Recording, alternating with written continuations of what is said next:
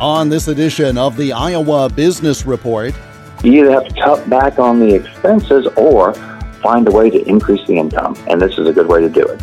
there has been an increase in the number of us seeking side hustles. We'll discuss why.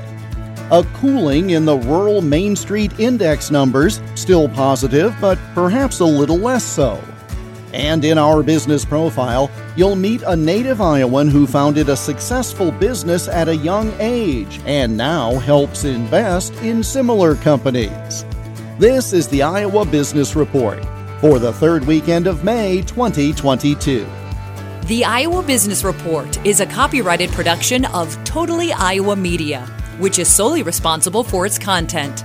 For more, click on the radio programs button at totallyiowa.com. Here is Jeff Stein. At some point, our hobbies or side businesses earned the nickname side hustles, and more of us have them now than ever. This is at a time when businesses are seeking employees at all levels and are willing to adjust schedules as needed. Bill Dendy is a CPA and financial advisor who has studied the side hustle phenomenon. Well, it's kind of interesting that we have the combination of a tight job market combined with employers being more comfortable utilizing technology that's created this great opportunity for people to pick up side jobs.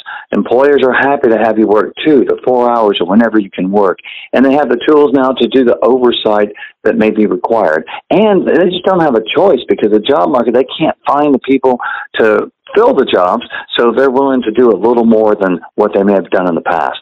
And that's created an opportunity for those who are looking to pick up a few extra dollars to work when they can, a couple hours in the evening, 1 weekend a month, whatever they have availability for.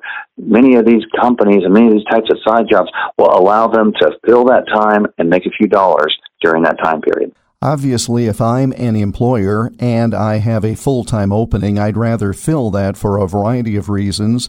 That way you've got more stability, you're only investing training dollars in one person, but I'll take anybody I can get these days, right? So maybe that full-time job is parceled out with 3 different people, and that works pretty well for those families that are looking for a little extra cash these days.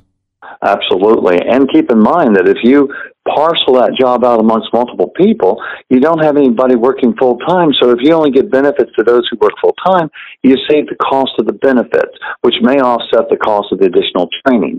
A lot of companies and a lot of people are doing the math on it, saying, well, this might be okay. And some things that used to not be allowed, such as technology firms requiring you to only work for them because they were afraid that you might share information, are now saying, well, we'll take you, but you got to promise you're not going to share the information.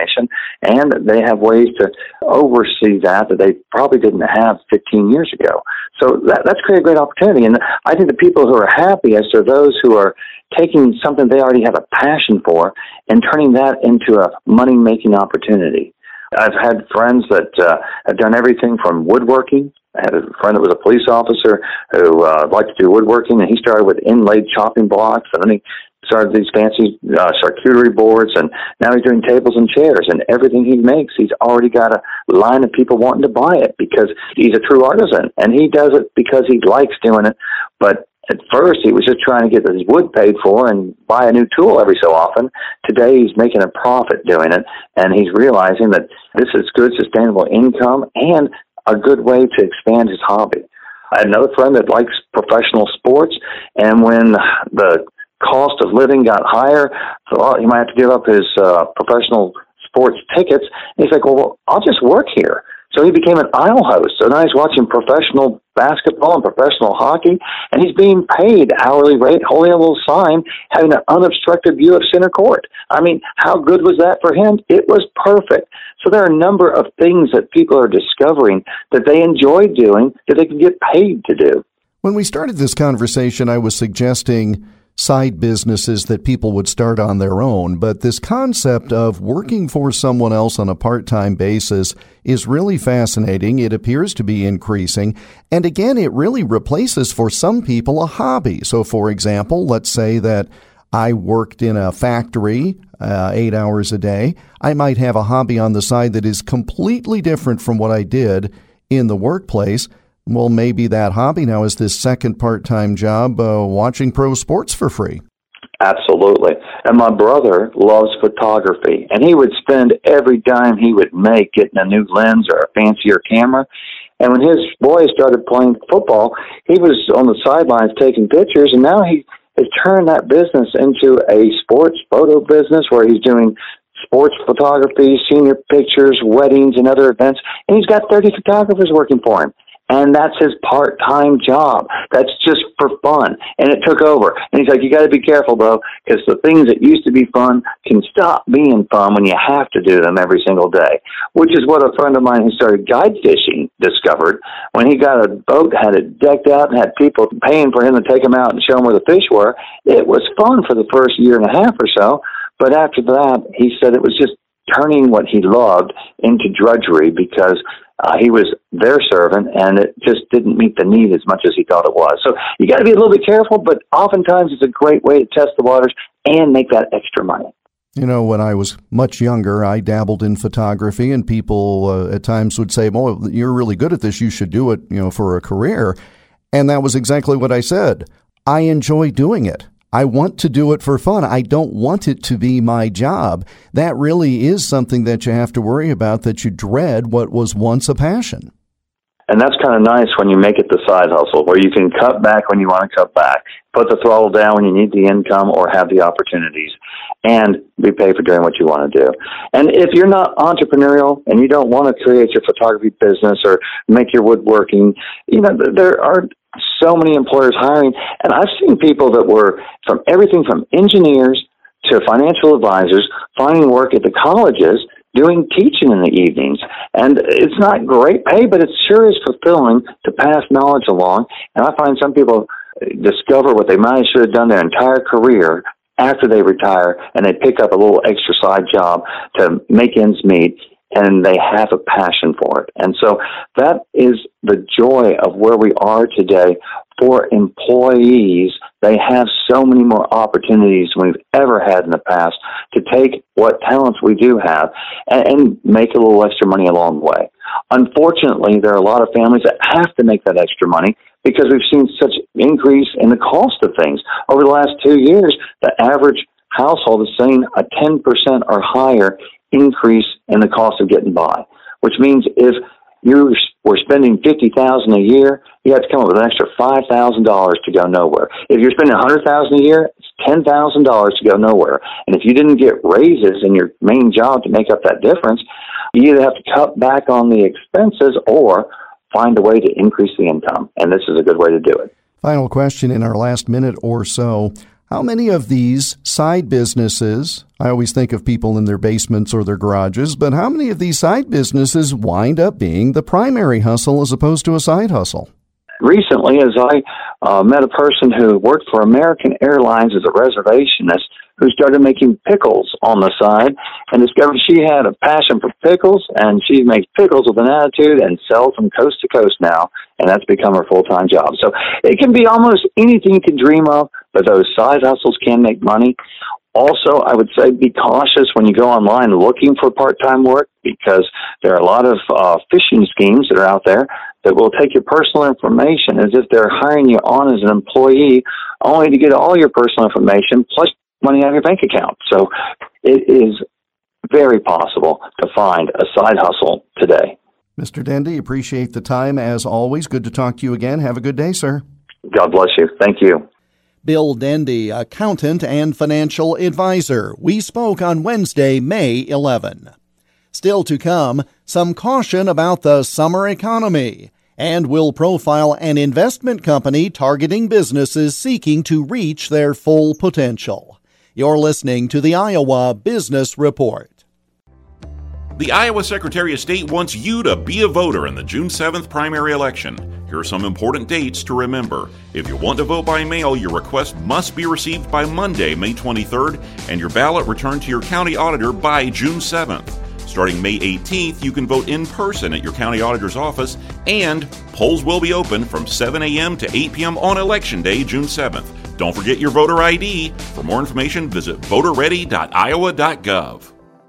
Where can expanding businesses find certified shovel-ready sites, the lowest water and sewer rates in Iowa, and excellent incentives for new construction? Why, in Waterloo, of course. 8 industrial and business parks, including the new Air and Rail Park, make Waterloo the smart choice for growing companies. With advanced additive manufacturing and smart automation programs on the TechWork campus, Waterloo is building a skilled workforce ready for hire. I'm Mayor Quentin Hart, inviting you to Waterloo. Come for a visit, stay for the great quality of life. Look us up at cityofwaterlooiowa.com.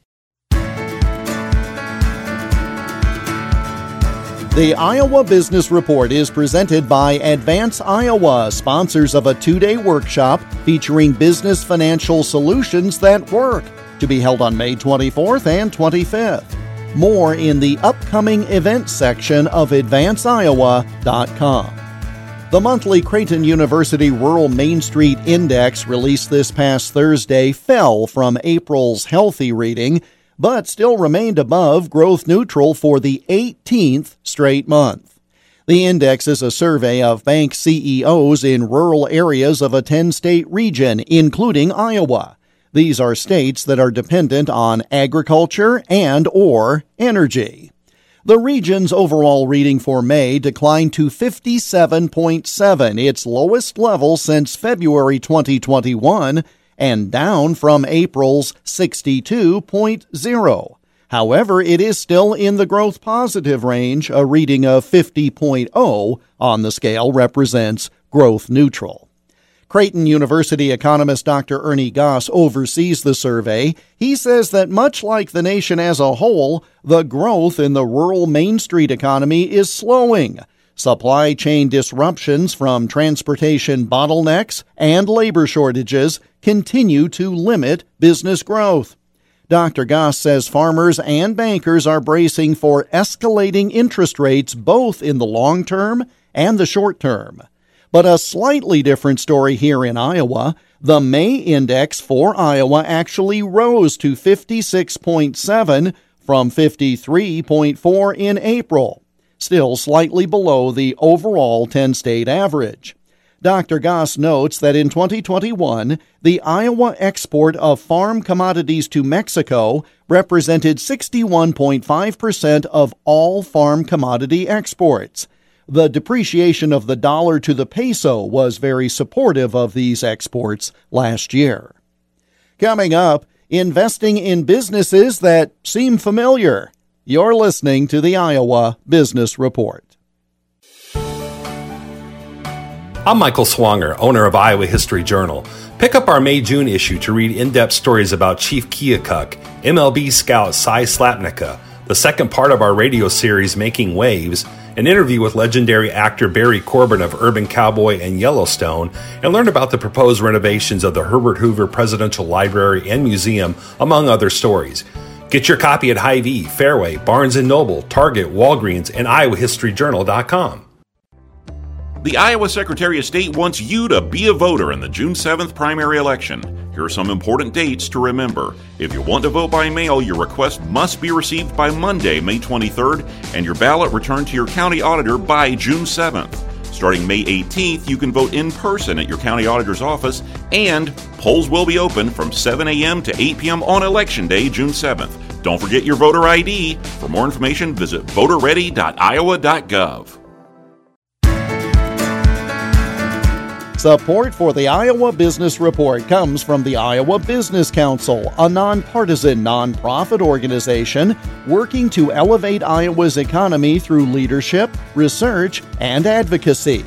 Learn more and review the current competitive dashboard data by going to iowabusinesscouncil.org. In our business profile, we'll introduce you to Nate Parati. He's a Dubuque native who is currently a principal at the New Stack Ventures Fund. He described for me his interesting path, a 10-year journey that started while he was in college. I was in engineering school at Iowa.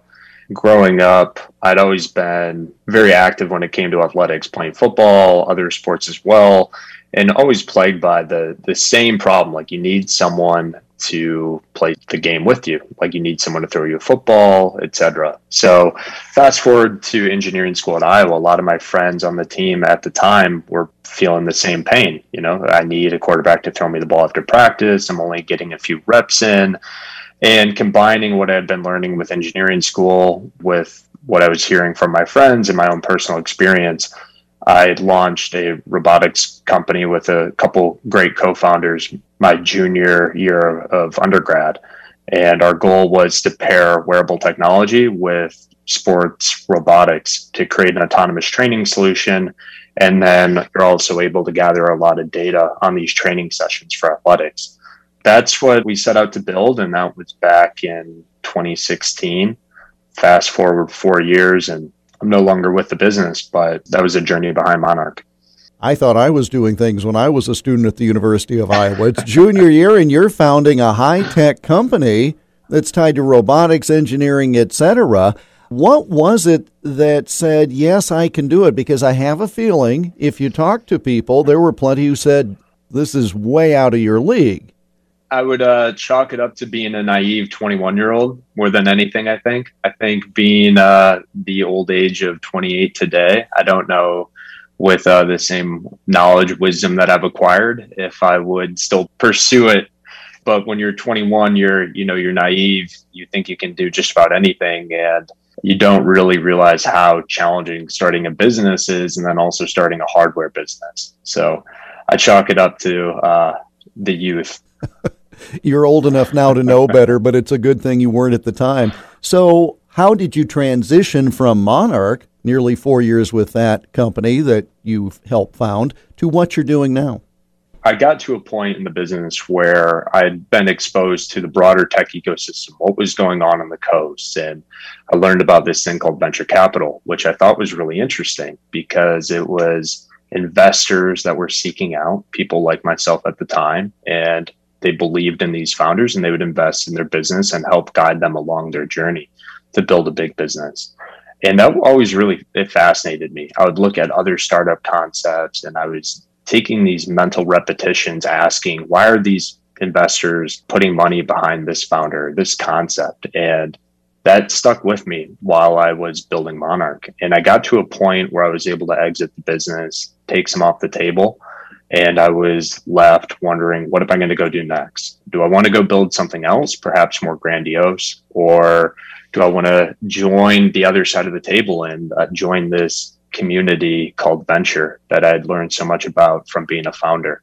I knew I wanted to stay in the Midwest. I was passionate about what was going on in the Midwest when it came to tech. So I was in Chicago at the time, and I came across a small firm called New Stack Ventures. And taking a look at the thesis or the founders that we invest in outsiders. We invest in founders that are perhaps first-time founders. They didn't go to a Harvard or an Ivy League school. They didn't work at a Google or a Facebook, but they're very knowledgeable about their space. They're building their business on the right fundamentals, and they're incredibly tenacious in their pursuit of their vision. And that very much resonated with me from my time at Monarch. I would always get the questions, did you go to MIT? Did you go to Stanford? And when I said, no, I went to Iowa, I was almost looked down upon in a way. So you very much felt like an outcast. And I, in a way, had this imposter syndrome. So the opportunity to join a venture firm and back founders that resembled myself and my entrepreneurial journey was a special opportunity. And it was one I couldn't pass up. And that's how I ended up where I'm at today, New Stack Ventures. What is there about the Midwest that may distinguish the people who come from here, as you do, as I do, as many of the listeners to the radio program here do? What is it about this mindset, this upbringing, that might distinguish people from here, as opposed to, say, either large cities or the coasts? Mm-hmm. It's a good question. I am answering with a bit of bias here, having been a fellow Iowan, from Eastern Iowa. We're all about bias on this program, as long as it's pro Iowa, so that's fine. Yeah, well, let me add some fuel to the fire then. Sure. Well, I think in business you need to be great with people, and you need to be super driven and tenacious, right? I think those are among other characteristics, but I'll hone in on those two. And there's a reason why there's the stereotype in the Midwest about Midwesterners being great people, because they truly are, right? Like, I think it's no surprise when you hear people that move away from the Midwest to go to the coast, they come back and they're like, oh yeah, like the East Coast was interesting, but you can't beat the people in the Midwest. So my point is I find that Midwesterners are very good at connecting with one another, right? Like they're very good at recruiting talent. They're very good at finding customers, persuading people to join their cause. And that EQ component is so critical to being successful in business. And I think it's fundamental, or it's more inherent to many of the Midwesterners that we come across. The second is when we're talking about tenacity and building something and having the drive to go build something. There's similar to myself, like you have a chip on your shoulder, right? Like you're a Midwesterner. Everyone knows being in the Midwest, you're looked down upon. A lot of people joke about how you could just circle the Midwest and just remove it like it's a black hole in the middle of the country. From the Midwestern founders that I've seen that are incredibly passionate about what they're building, they know that. They have that chip on their shoulder. They have something to prove. It's not just about the money. It's about very much solving a problem and proving that it can be done here in the Midwest. So it's an abnormal type of drive that you see in the Midwest. Best thing for you at this point in your career doing what you do? What's most gratifying right now? Working with amazing founders.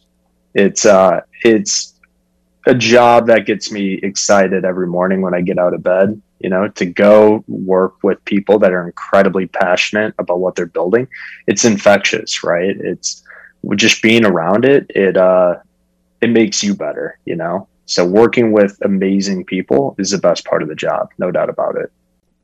Nate Parati, native Iowan and a principal at the Newstack Ventures Fund, online at newstack.com. We connected via Zoom on Tuesday, May 17.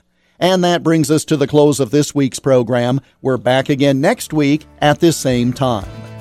The Iowa Business Report is presented by Advance Iowa, leading successful business, innovation, growth, and transitions. Search for Advance Iowa on LinkedIn and Facebook and get more at advanceiowa.com.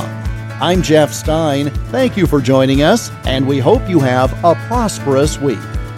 The Iowa Business Report is a copyrighted production of Totally Iowa Media, which is solely responsible for its content. For more, click on the radio programs button at totallyiowa.com.